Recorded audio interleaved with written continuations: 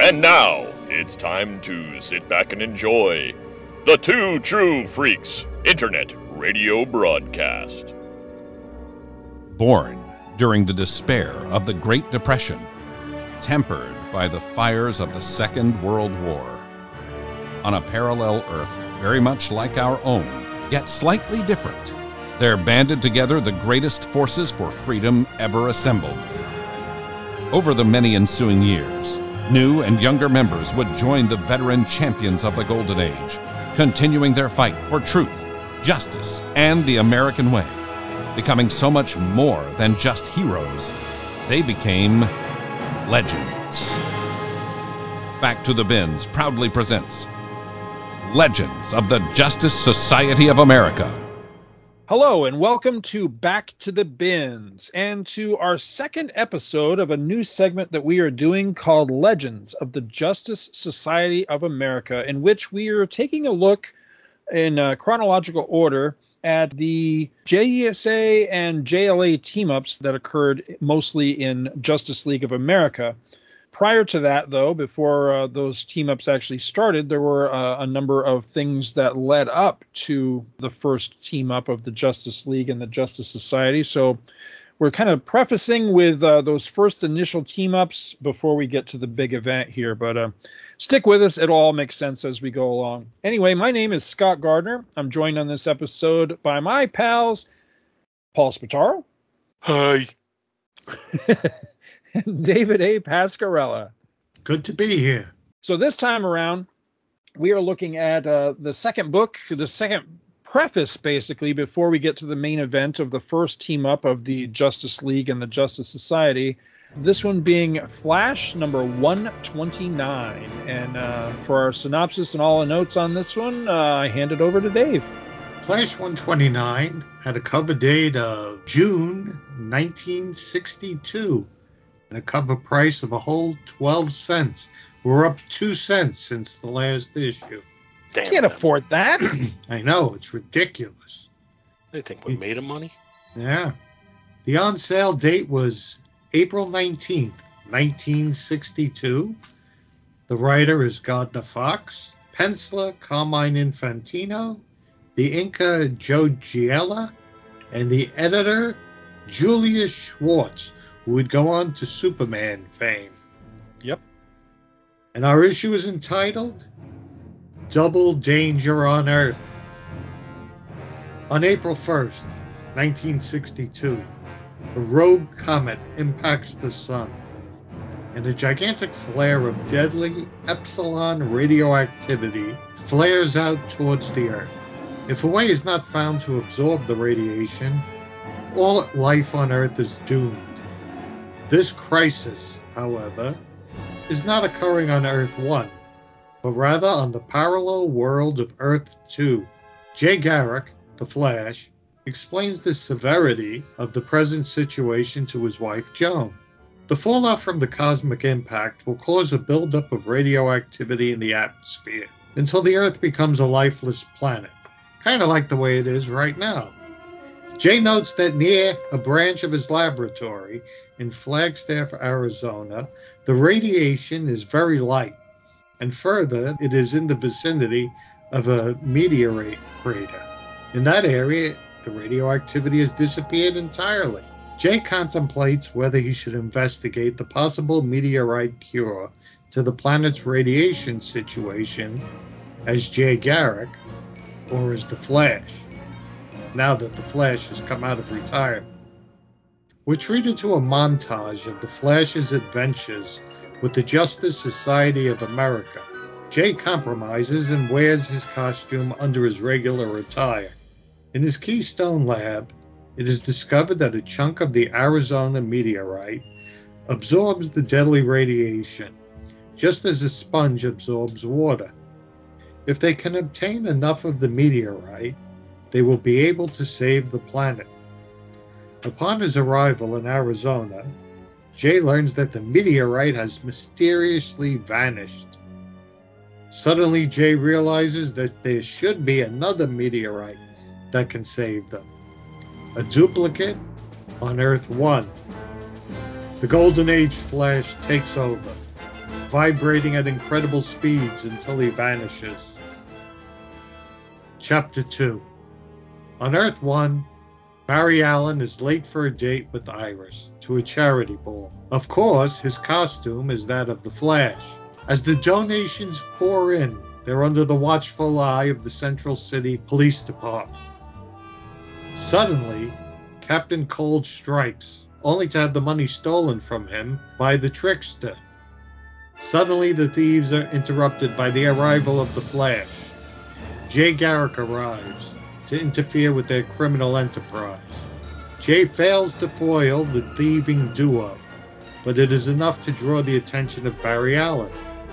Working together, Captain Cold and the trickster evade the two Flashes, who are left frozen in blocks of ice. Chapter 3. The Flashes, having drawn a breath prior to being encased in ice, are able to escape their icy prisons by using super swift vibrations to superheat the air inside and shatter the ice. Jay explains how he needs to get the meteorite to save all life on Earth 2. Barry says he would like to help him, but he needs to try and catch Captain Cold and the trickster. Seriously? Barry's a bit of a dick, isn't he? Yes. Okay. I thought it was me. Jay Garrick arrives at the Crater Museum in Arizona, and with some assistance from the staff, is able to excavate the meteorite in record time. He then carves the gigantic rock into ingots for easy transportation. The Flash, Barry Allen, arranges for the meteorite ingots to be flown to Central City by plane. If only there was a superpowered individual who could have flown them there much quicker and under his own power. I don't know. Once in Central City, the Flashes think it would be a brilliant idea to use the ingots that are needed to save all life on an entire world as bait to catch Captain Cold and the trickster. As bait to catch Captain Cold and the trickster while the life of an entire planet hangs in the balance. The press is informed that there are diamonds in the meteorite ingots. The dastardly duo take the bait. After a brief struggle, Chapter 4. After a brief struggle, Barry tracks Captain Cold and the trickster to a cave. There, the Flashes easily apprehend the two thieves as Barry diverts their attention while Jay vibrates their invisibility and points their weapons at each other. Thus, they shoot each other instead of the Flash. Both Flashes then return to Earth 2, where the ingots are ground to powder and sprayed into the stratosphere by rockets, because if only they had an individual who could have flown up there and helped out, either under their own power or with something like, say, I don't know, a ring. Jay theorizes that Earth 2 Jay theorizes that the Earth 2 meteorite was consumed and disappeared because it absorbed enough radiation to save the Earth. But its effect only lasted 24 hours. After a study of the meteorite, Jay develops a synthetic meteorite metal that can be produced in sufficient quantities to protect Earth 1 on the day a comet strikes their sun. The end. I felt like giving my Jaws quote and saying 24 hours is like 3 weeks. So I wonder if you could guess what stuck out in my mind while reading this story. Oh, this one's a doozy. It's got several things I gotta talk about on this. But yeah, you go ahead, because I know what we talked about this already, so I know what your big beef is with this one, and I'm behind you, brother, on this one. First of all, The Earth is in jeopardy. Earth 2. We're all going to die unless we can save this. But it's not our Earth. It's okay. They give you the montage of him remembering the JSA, in action together. Well, where the hell are these people when it hits the fan? That's number one. Number two, how great would it have been if when Jay Garrick arrives at the costume party on Earth 1 that Barry's at, if Barry was wearing the Jay Garrick costume? I'm just picturing all the heroes. Remember when we did the Fortress of Solitude episode? Right. And there was that ship that Superman devised that was just going to take the heroes away. I'm just picturing they all saw that meteor and they're all getting into that ship. And they're like, oh, Jay isn't with us. Whatever. At the secret sanctuary of Kal-El on Super Earth 2, they're taking off. Right. And the Earth's finished. Peace out. We're out of here. Well, we can find another planet to protect. At the very least, there should be a shot of him, like, I don't know. I mean, did they have like any sort of like signal devices, or at least pick up the phone? I mean, what if something had happened to him? I mean, he's the sole superhero handling this situation to save his planet when he's a member of a team. So shouldn't he have tipped them off like, hey, if something happens to me, or hey, this is going on right now? But he doesn't. So he's tackling this. I got this. Yeah. Well, in all fairness, it's not like one of the lead heroes works in a place where he gets the news right away and knows what's going on. If only he had access to the Daily Star. Right. But what do I know? Now, do either of you own this? Had either of you read this before? What's your history with this? I'm new to this one. Yeah, me too. What was this that? One, I got to tell you, this one is a big step down from the Flash of Two Worlds. I will completely agree with you. I missed what you said, Paul. Did you say you do not have? I do not own this, and I never read it until we were preparing for today's show. And but remember when we did the Flash of Two Worlds, I talked about how it was benefited by making it a smaller story. Right. This one has the world-shaking, world-threatening events, and it's treated like it's a small story. Yes. So you can't have it both ways. You can't make it a small story even though the world is threatened, which is what they did. But we got to catch my villains first because that's more important. Yeah. And they're two villains. I mean, they're two chumps that the cops should be chasing, not. I mean, Barry should have no compunction whatsoever about going, yeah, you know what? Let me concentrate on your problem here, and hopefully the police can deal with this while I help you out. You're my friend. You're my childhood hero. But instead, he completely disses him like, gee, I sure would like to help you, but Captain Cold, the trickster. And I'm like, what? Yeah, it's like he doesn't want to be bothered. I hardly ever see these guys. I do not own this issue. I had never read this issue before. I've been working on acquiring this issue. I'm going to work just a little less hard and be willing to spend a lot less money to acquire this issue now because this is a $25 issue. Yeah. I was willing to go as high as 20. Now I'm willing to go as high as maybe like 10. That's it. I'm not going beyond that. I don't think you're going to find it for 10. Yeah, but you never know. I didn't think much of it, to be honest with you. My favorite single image in this, and it's just because it's so dopey looking, is the Key shooting his key gun towards Wonder Woman. He looks like Powdered Toast Man? Powdered, yes. I was going to say he looks like he has a head of toast. Yes, he sure does. Yes. That's my favorite panel in the whole book. It's the stupidest looking one, and it's my favorite. So I mean, but that speaks for this story that I got more of a kick out of the stupid look there than I did out of any element of the story. Right. So, this is, I don't know. This is only the second time, so I can't imagine that they said, oh, we're going to treat it as if it's unimportant. And the fact that they're coming back to it says to me they must have gotten very good feedback on the first one. Yeah, and So very quickly too. I mean, this is only 6 issues later, so yeah, it had to be. You would think they would put a little bit more into trying to come up with something.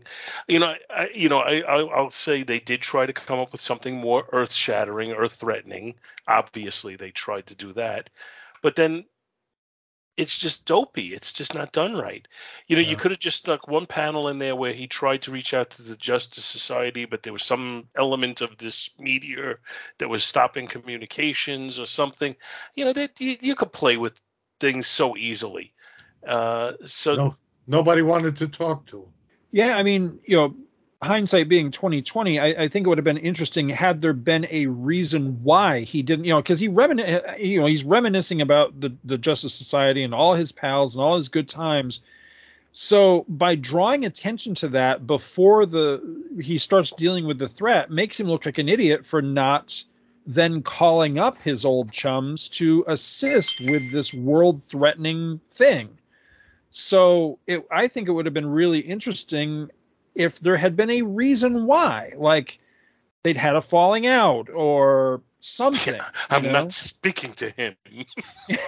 That would be pretty dumb, actually. Something, to where, or better yet, and I mean, granted, this is just keeping it isolated to the 2 Flashes, but if this was the impetus to get the old gang back together, which of course it's not, but that could have been more interesting and more fun. That again, this is an actual world. This isn't just a couple of villains they're dealing with. This is a world threat. So if there was ever a time to get the old gang back together, this was probably it. And they don't go that route. I wonder if there was some kind of editorial restriction. We're not going to have more than 2 heroes in a book. Maybe. Other than the Justice League book, which is a separate entity, and we don't want to take anything away from that. Is the Justice League an ongoing book at this point? I think yeah, March 1960. No, that's in Brave and the Bold. Yep. But they are an existing superhero team. And I wouldn't say that, or I wouldn't speculate that they were limiting, saying, it has to be only 2 heroes. But I think they may have been saying, let's hold off on bringing back the Justice Society until we bring them into the Justice League's book. Well, I'm thinking that this is a tryout. This is, just giving enough of a tease and showing the different heroes in action and everything that, let's gauge reader interest just by teasing these images and teasing these characters and see where this goes type of thing. So that's how I would interpret it. I had some really doozy notes on this one. So bring us through. Let's bring it back to the beginning. So first and foremost is the villain plot. So the villain plot is that they want to make off with the proceeds from this charity ball thing, whatever it is. Well, so you can see why that's as earth-shattering as what's going on Earth. Mm-hmm. Well, the total pot is $100,000. So eventually the villains team up and they decide to split the pot.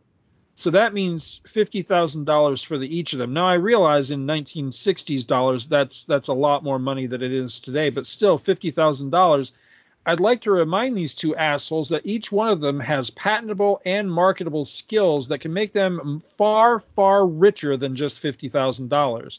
This to me is Luthor robot syndrome, where Lex Luthor will spend millions of dollars to create a robot that's going to go out and steal him a couple of $1,000s, and we see this sort of thing in comics all the time.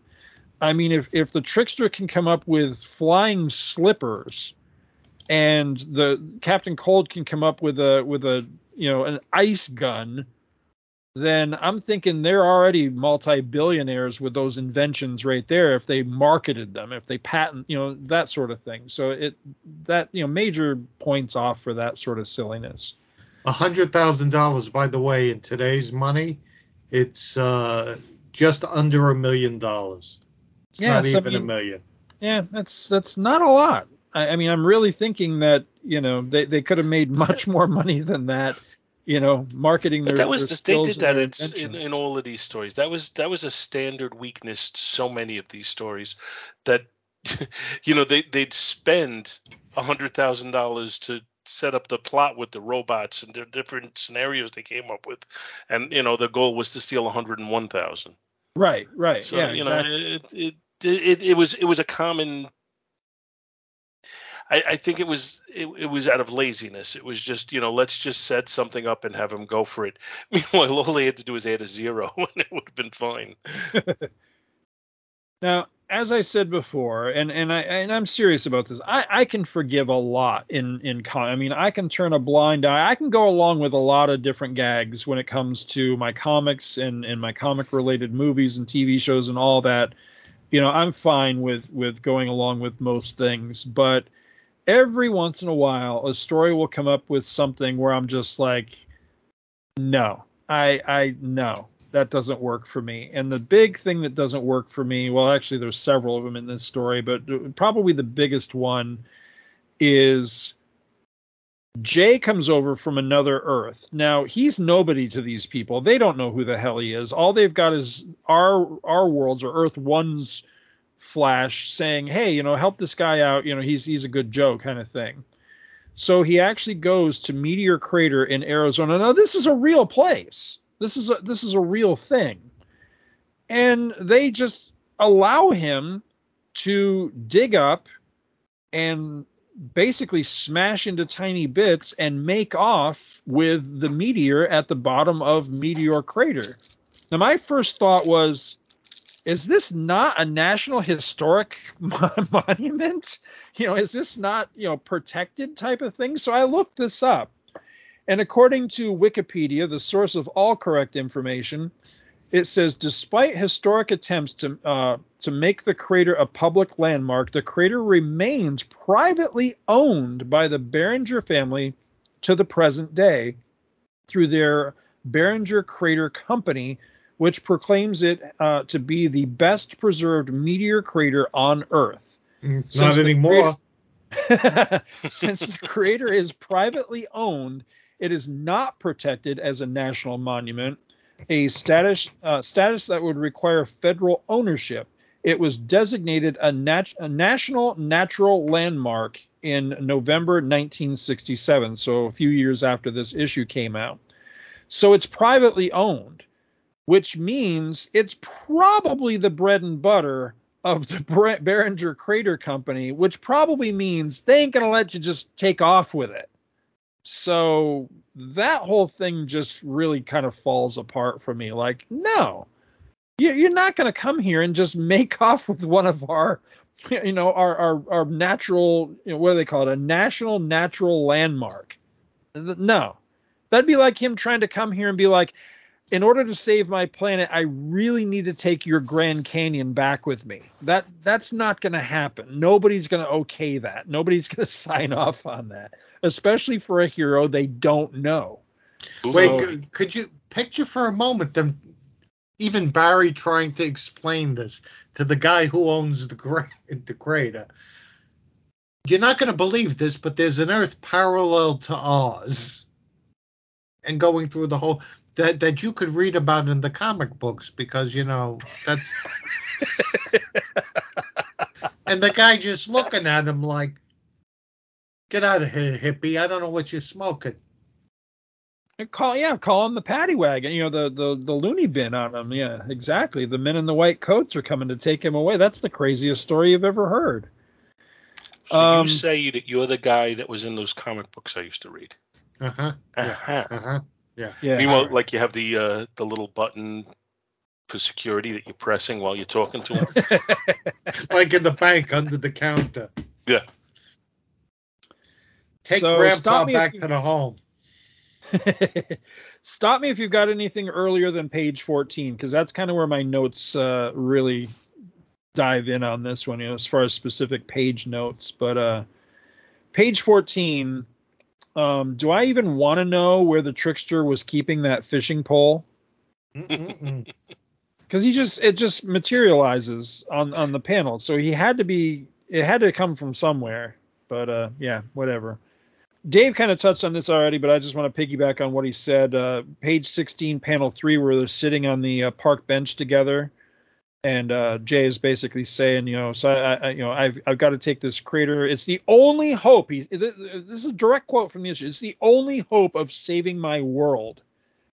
And Barry just says, I'd like to give you a hand, but I better stay around here and wait for Captain Cold and the Trickster. My note on this was, what an asshole. It's like, I should think that the fate of Jay's entire world is at least a little more important than catching two crooks that the cops should already be able to handle, you would think. Yeah, this one's on my world, though. The only thing that would have made it better is if Barry went back into fanboy mode and was like, there's an apartment in my building open. Maybe you could move in. When your world is destroyed, you could stay there.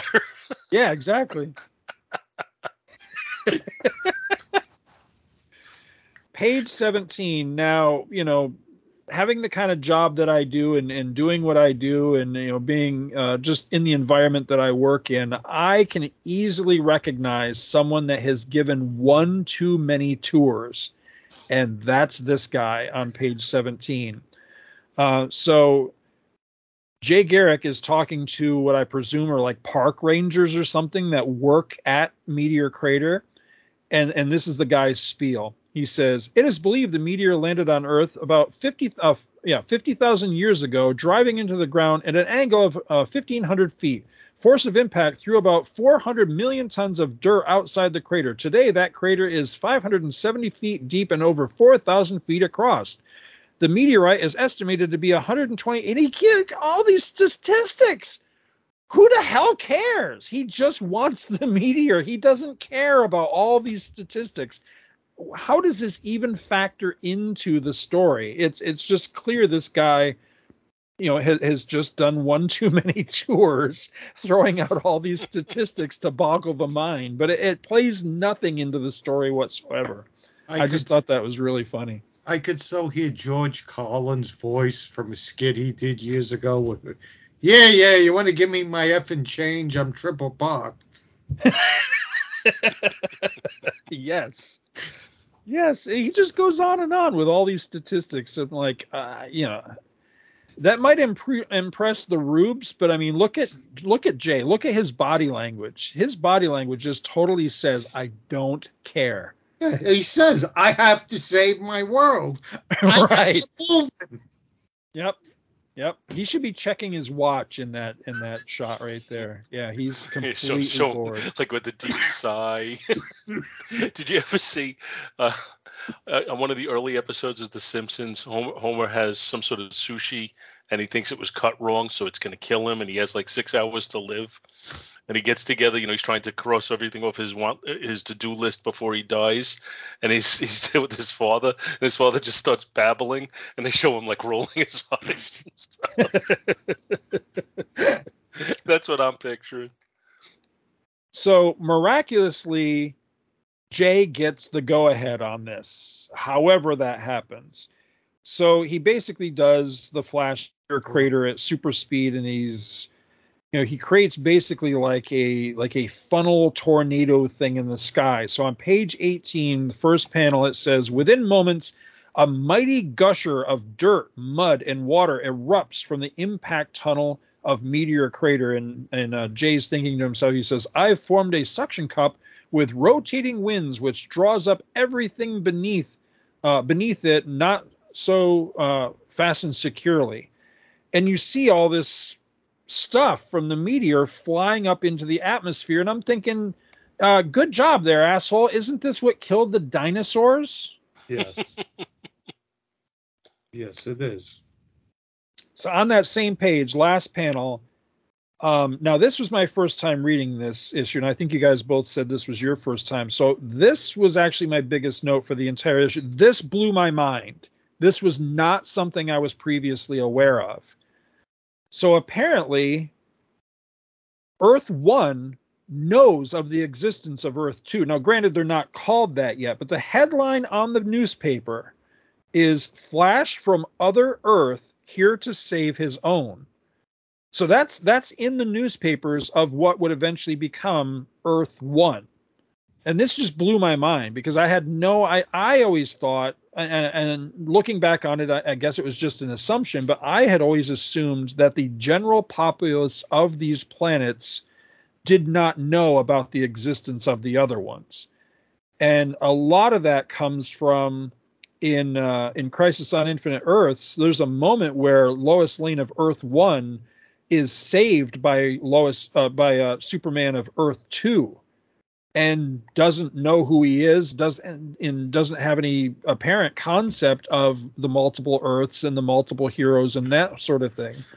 So seeing this as far back as, just the second crossover really blew my mind.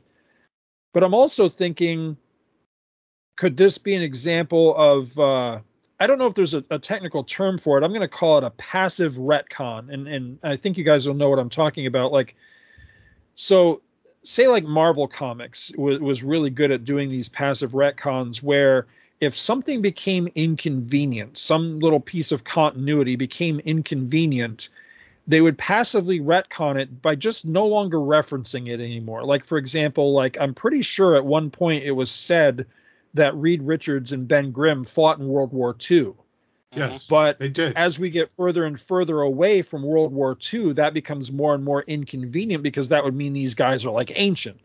So they just simply stop referencing it anymore, and it kind of get retcons away because everybody just kind of collectively forgets about it. And I'm kind of wondering if that's the instance here, because I like to consider myself very well versed on Earth 2, and I just don't remember this. I don't remember the common man knowing about the parallel Earths. I could throw some light on this. Okay. My first exposure to the multiple Earths was there's an issue of Justice League from the 80s where there's a one of the crossover ones. It might be the late 70s. And in the story, there's everything is blocked off and the heroes are fighting, up in the sky or whatever the hell it was. And a kid says to a policeman, he says, what's with the Flash or whoever it was? Why does he look different? And the cop explains it to them. I think they're on Earth too. He says, well, and he explains the whole multiple Earths to this kid. And I remember the kid saying, well, then how come we're not on Earth? We're not Earth 1 if we had heroes first. Right. But I can't remember what issue it is, but I know it's Justice. Now that you've said that tickles a memory. I think that might possibly be part of Crisis. What was it? Crisis on Earth 3, I think was the name of it, with the Cuban Missile Crisis and all that. I think that could be. That could very well be. But yes, I now that you say that definitely does ring a bell with me. But yeah, so I guess it is. But now my other thought with this is, isn't this borderline irresponsible to just throw this information out there? Because I would think that public knowledge of parallel universes and alternate Earths, alternate Earths specifically, could have at least as much potential to profoundly impact society as proof of extraterrestrial life. Mm-hmm. I mean, there was a study conducted way back when, I forget the Brookings report, I think was the name, of something like that, where a study was done on what did they think, top minds, top men, what did they think would be the impact on our society of the disclosure of proof of aliens, that alien life was out there, had been here, whatever the case may be. And it was judged that the impact would be devastating to our society. And so, that was that. So I'm thinking this is at least as big a revelation that there are other Earths out there, parallel worlds. What would that do to people? What would that do to society?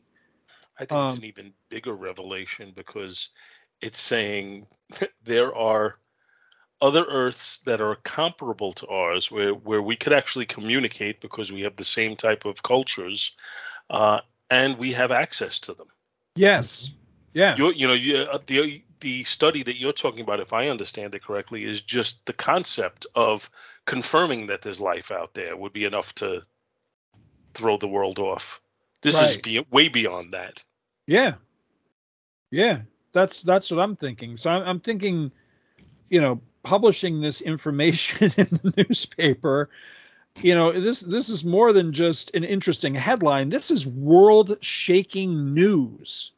And it's just played off like, oh yeah, there's a visiting flash from out of town. Well, no, this is massive. So yeah, I just thought that was really interesting to note. Page 19, I got such a kick out. This is right up on par with with what Dave was fussing about.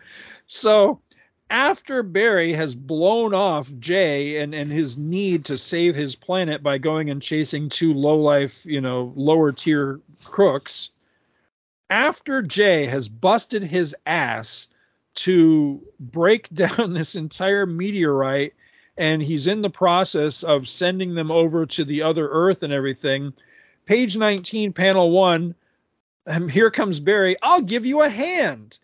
Like, where the hell have you been all this time? It's like, now you want to help when everything's basically been done and the job's already been tackled. Now he wants to come help. What a dick. To use your stuff as a distraction. Yeah. Yeah. To help me catch my guys. Yes. Yeah, yeah, I mean, Jay never gets mad, and he's given plenty of justification in this issue to really get upset and be like, dude, I am trying to save my people. I'm trying to save a world here. You're talking about a couple of nothing villains here. Yeah, it's really silly. And I think my favorite moment of the entire book, I'm trying to find what page it was on here. Oh, it's the last page where where it finally occurs to Barry. He's like, wait a minute, I just thought of something. What if this happens on my Earth and I need to protect it against this radiation, and now you've taken our meteor and I got nothing. And I would have loved it if Jay had been like, it sucks to be you, dude. You didn't want to help me. And so, you're on your own type of thing. He should have said, oh, I'm sorry. I have to go capture the fiddler and the thinker. I heard they stole $50 from the track, so I got to get over it. Peace out. Good luck. Oh. Was this the beginning of chemtrails? Probably, because they powderize the meteor and spread it into the atmosphere to deal with the whole radiation thing, and I just couldn't help but think about chemtrails and that whole thing. Conspiracy theories upon conspiracy theories. and as the rockets are going up, Barry goes, I could have called Superman and asked him to help. I got his number. Did you know that?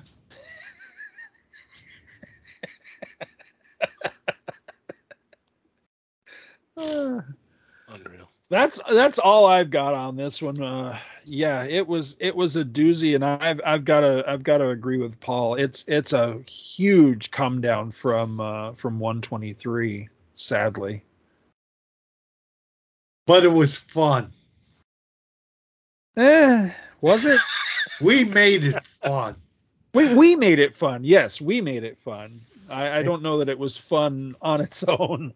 and just to see I'm just showing you this. Take a look at this. This is when they finally have the discussion about how Barry didn't do anything to help him out. That'll be the next crossover next time. Yep. I'm looking forward to that one. I'm hoping I haven't read it yet, so I'm hoping that one's good. But Yeah, too. what Dave is showing is After this one, I'm not really holding my hopes too high. Oh, I hope we're not done already. No. But this is what we're doing right now is kind of the prelude to the actual JSA, JLA crossovers. This isn't, Right. this isn't the substantive stuff. This is the prelude. Well, this issue has been reprinted a good number of times. Reprinted first in Flash number 178 in 1968.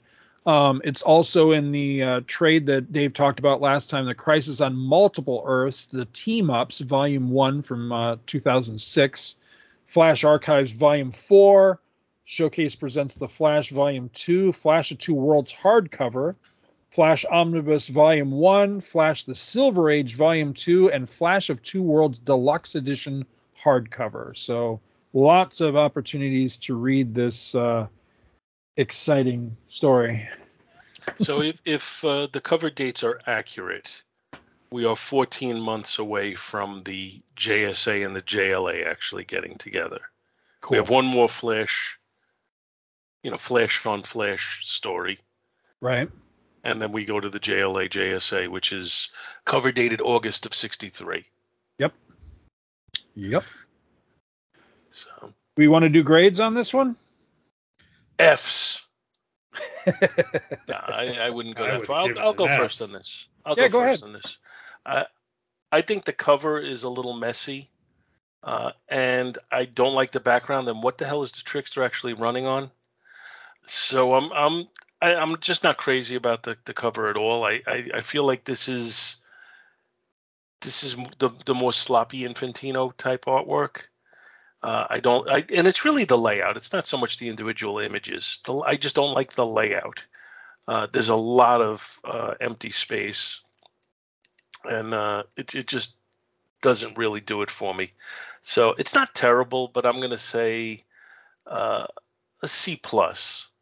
The artwork is decent, but the layout doesn't do it for me. The interior art, I feel like giving it an A just for the picture of the key. But it, I think it's a solid B on the interior art. It's all, it's pretty well done. It's not as dynamic as the last one was. So I'm going to take a little away from it for that, but it's still clean, and the storytelling is fairly decent, and it's got that image of the key. So I'm going to say a B. And the story-wise, this is just a huge letdown from the first one. There's just so many dopey conceits in it. That I'm going to say a C minus on the story. And overall, I'll give this book a B minus. Okay. I like the cover. I'm not crazy about the cover. It is the same art team. It's Infantino, again inked by Murphy Anderson. So I love these guys as artists, and like I said, I like it. It's just it's it doesn't hold a candle to 123, unfortunately. So by comparison, it is a major step down. And I don't understand the whole thing with the Trickster.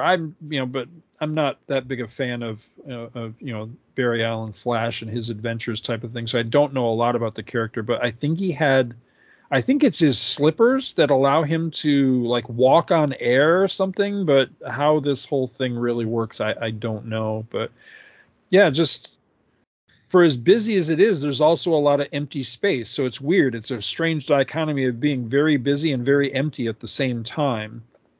I think it's also, just the fact that the background is all one solid color with, there's no variation or shade. Like on 123, it almost gives the illusion of like sunset or dusk or something because it's different shades in the background. This has none of that. It's just one solid color.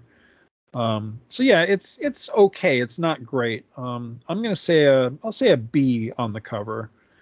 Interior art, I'm having a tough time putting my finger on exactly why I think it's a huge step down from the prior issue, but it just is. I think a lot of it has to do with the coloring. The coloring is really weird. I don't know who the colorist is on the two issues we've looked at so far. I don't know if it's the same colorist or not, but I just don't care for the coloring on this particular issue. And it does feel somehow it feels more rushed than 123 did. I don't quite know what the whole deal is, but yeah, the art's definitely a step down in this one. So I think I'm going to also go a B- on the art as well.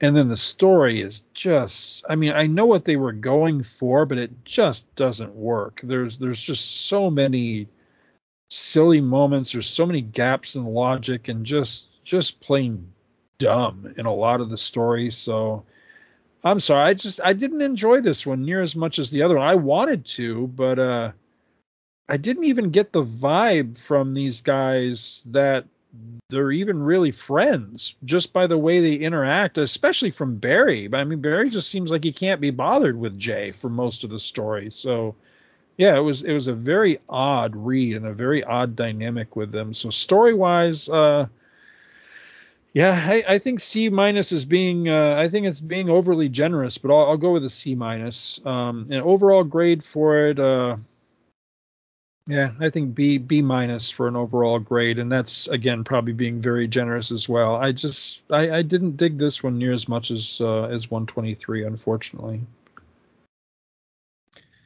The cover, I really don't like the cover. I don't like the way Jay looks on the cover. There's no background whatsoever other than a very low budget skyline at the bottom. Looking at the trickster, I wanted to comment, so if you spray oil into the air, will he slip? Just to play off something we covered in the last issue. Nice callback. But no, I don't like the cover at all. I'm gonna give it a C-. The interior art I like. The coloring I like. The people look like what they're supposed to. There's backgrounds. The key is fantastic. I love the way the JSA looks. I wish they had a bigger role in the story. I'm going to give the interior art a solid B+. The story, there's so many gaps. There's so many problems. But the problems are problems. Well, the bigger problem is how a planet's in jeopardy and nobody's helping these two out. Right.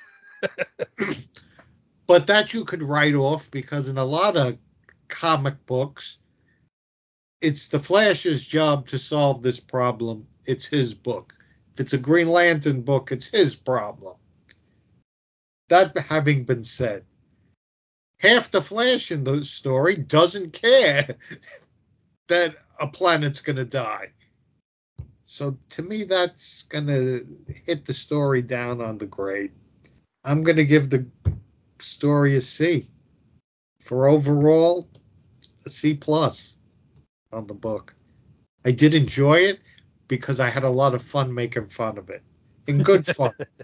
And I think folks should read it because it's entertaining. Right. Well, it's historic. Yes. You know, all of these initial encounters have some level of history to them, I think.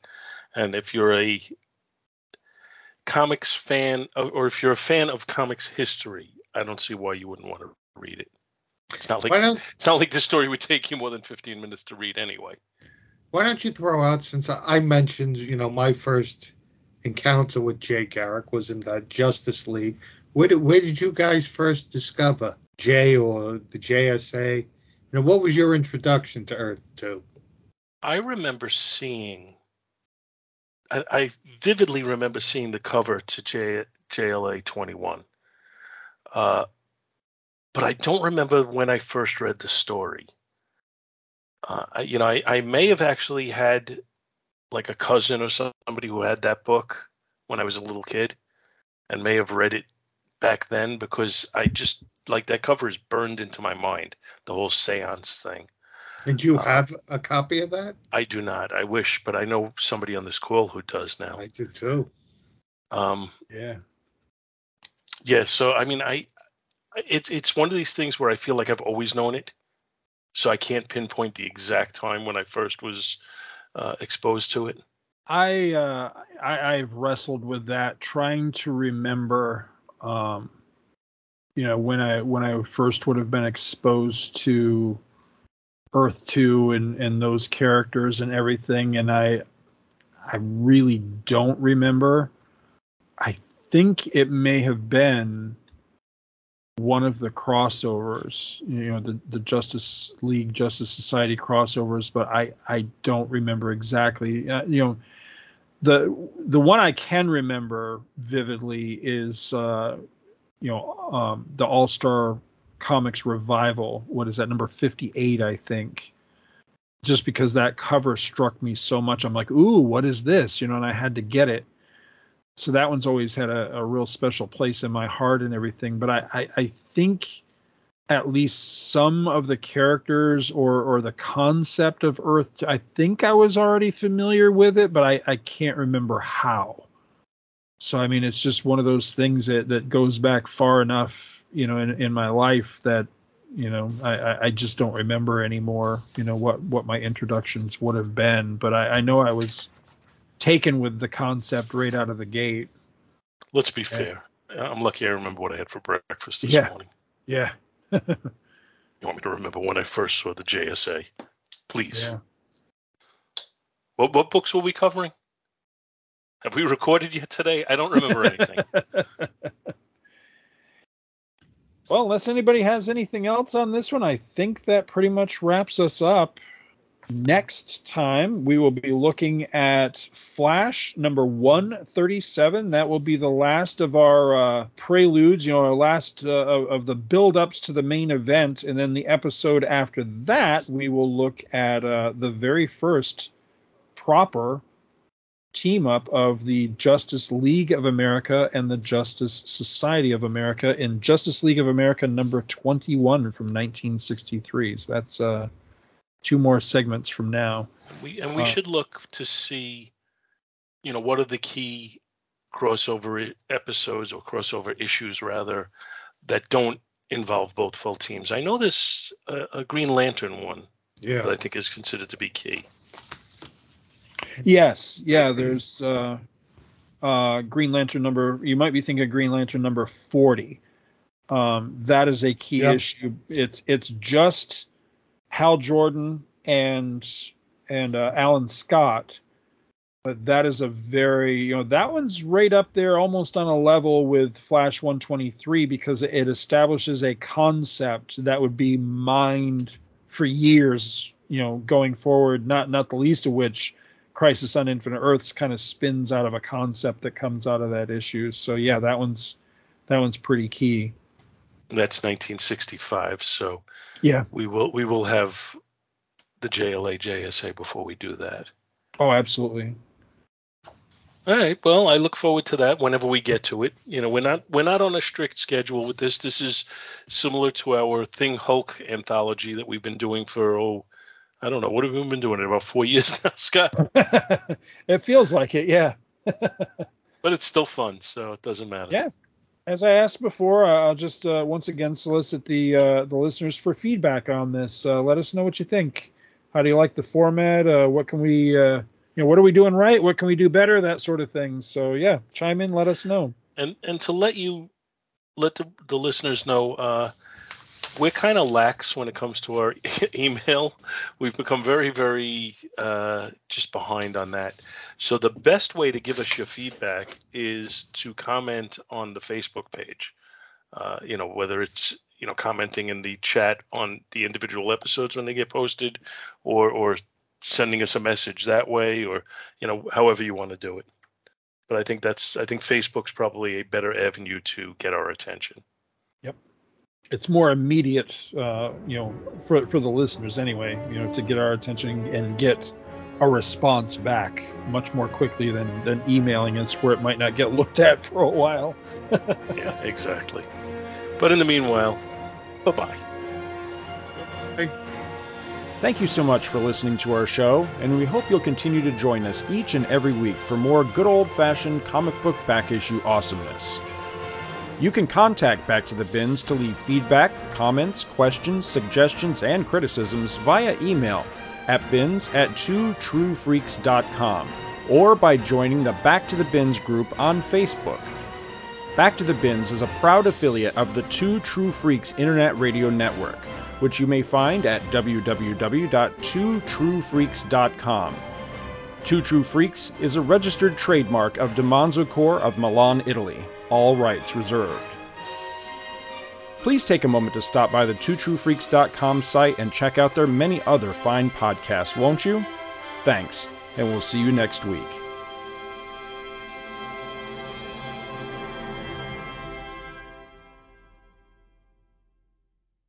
Well, I think that was a good episode. What do you guys think? I think you didn't say goodbye. Bye. I miss you. Yeah, I think we did good.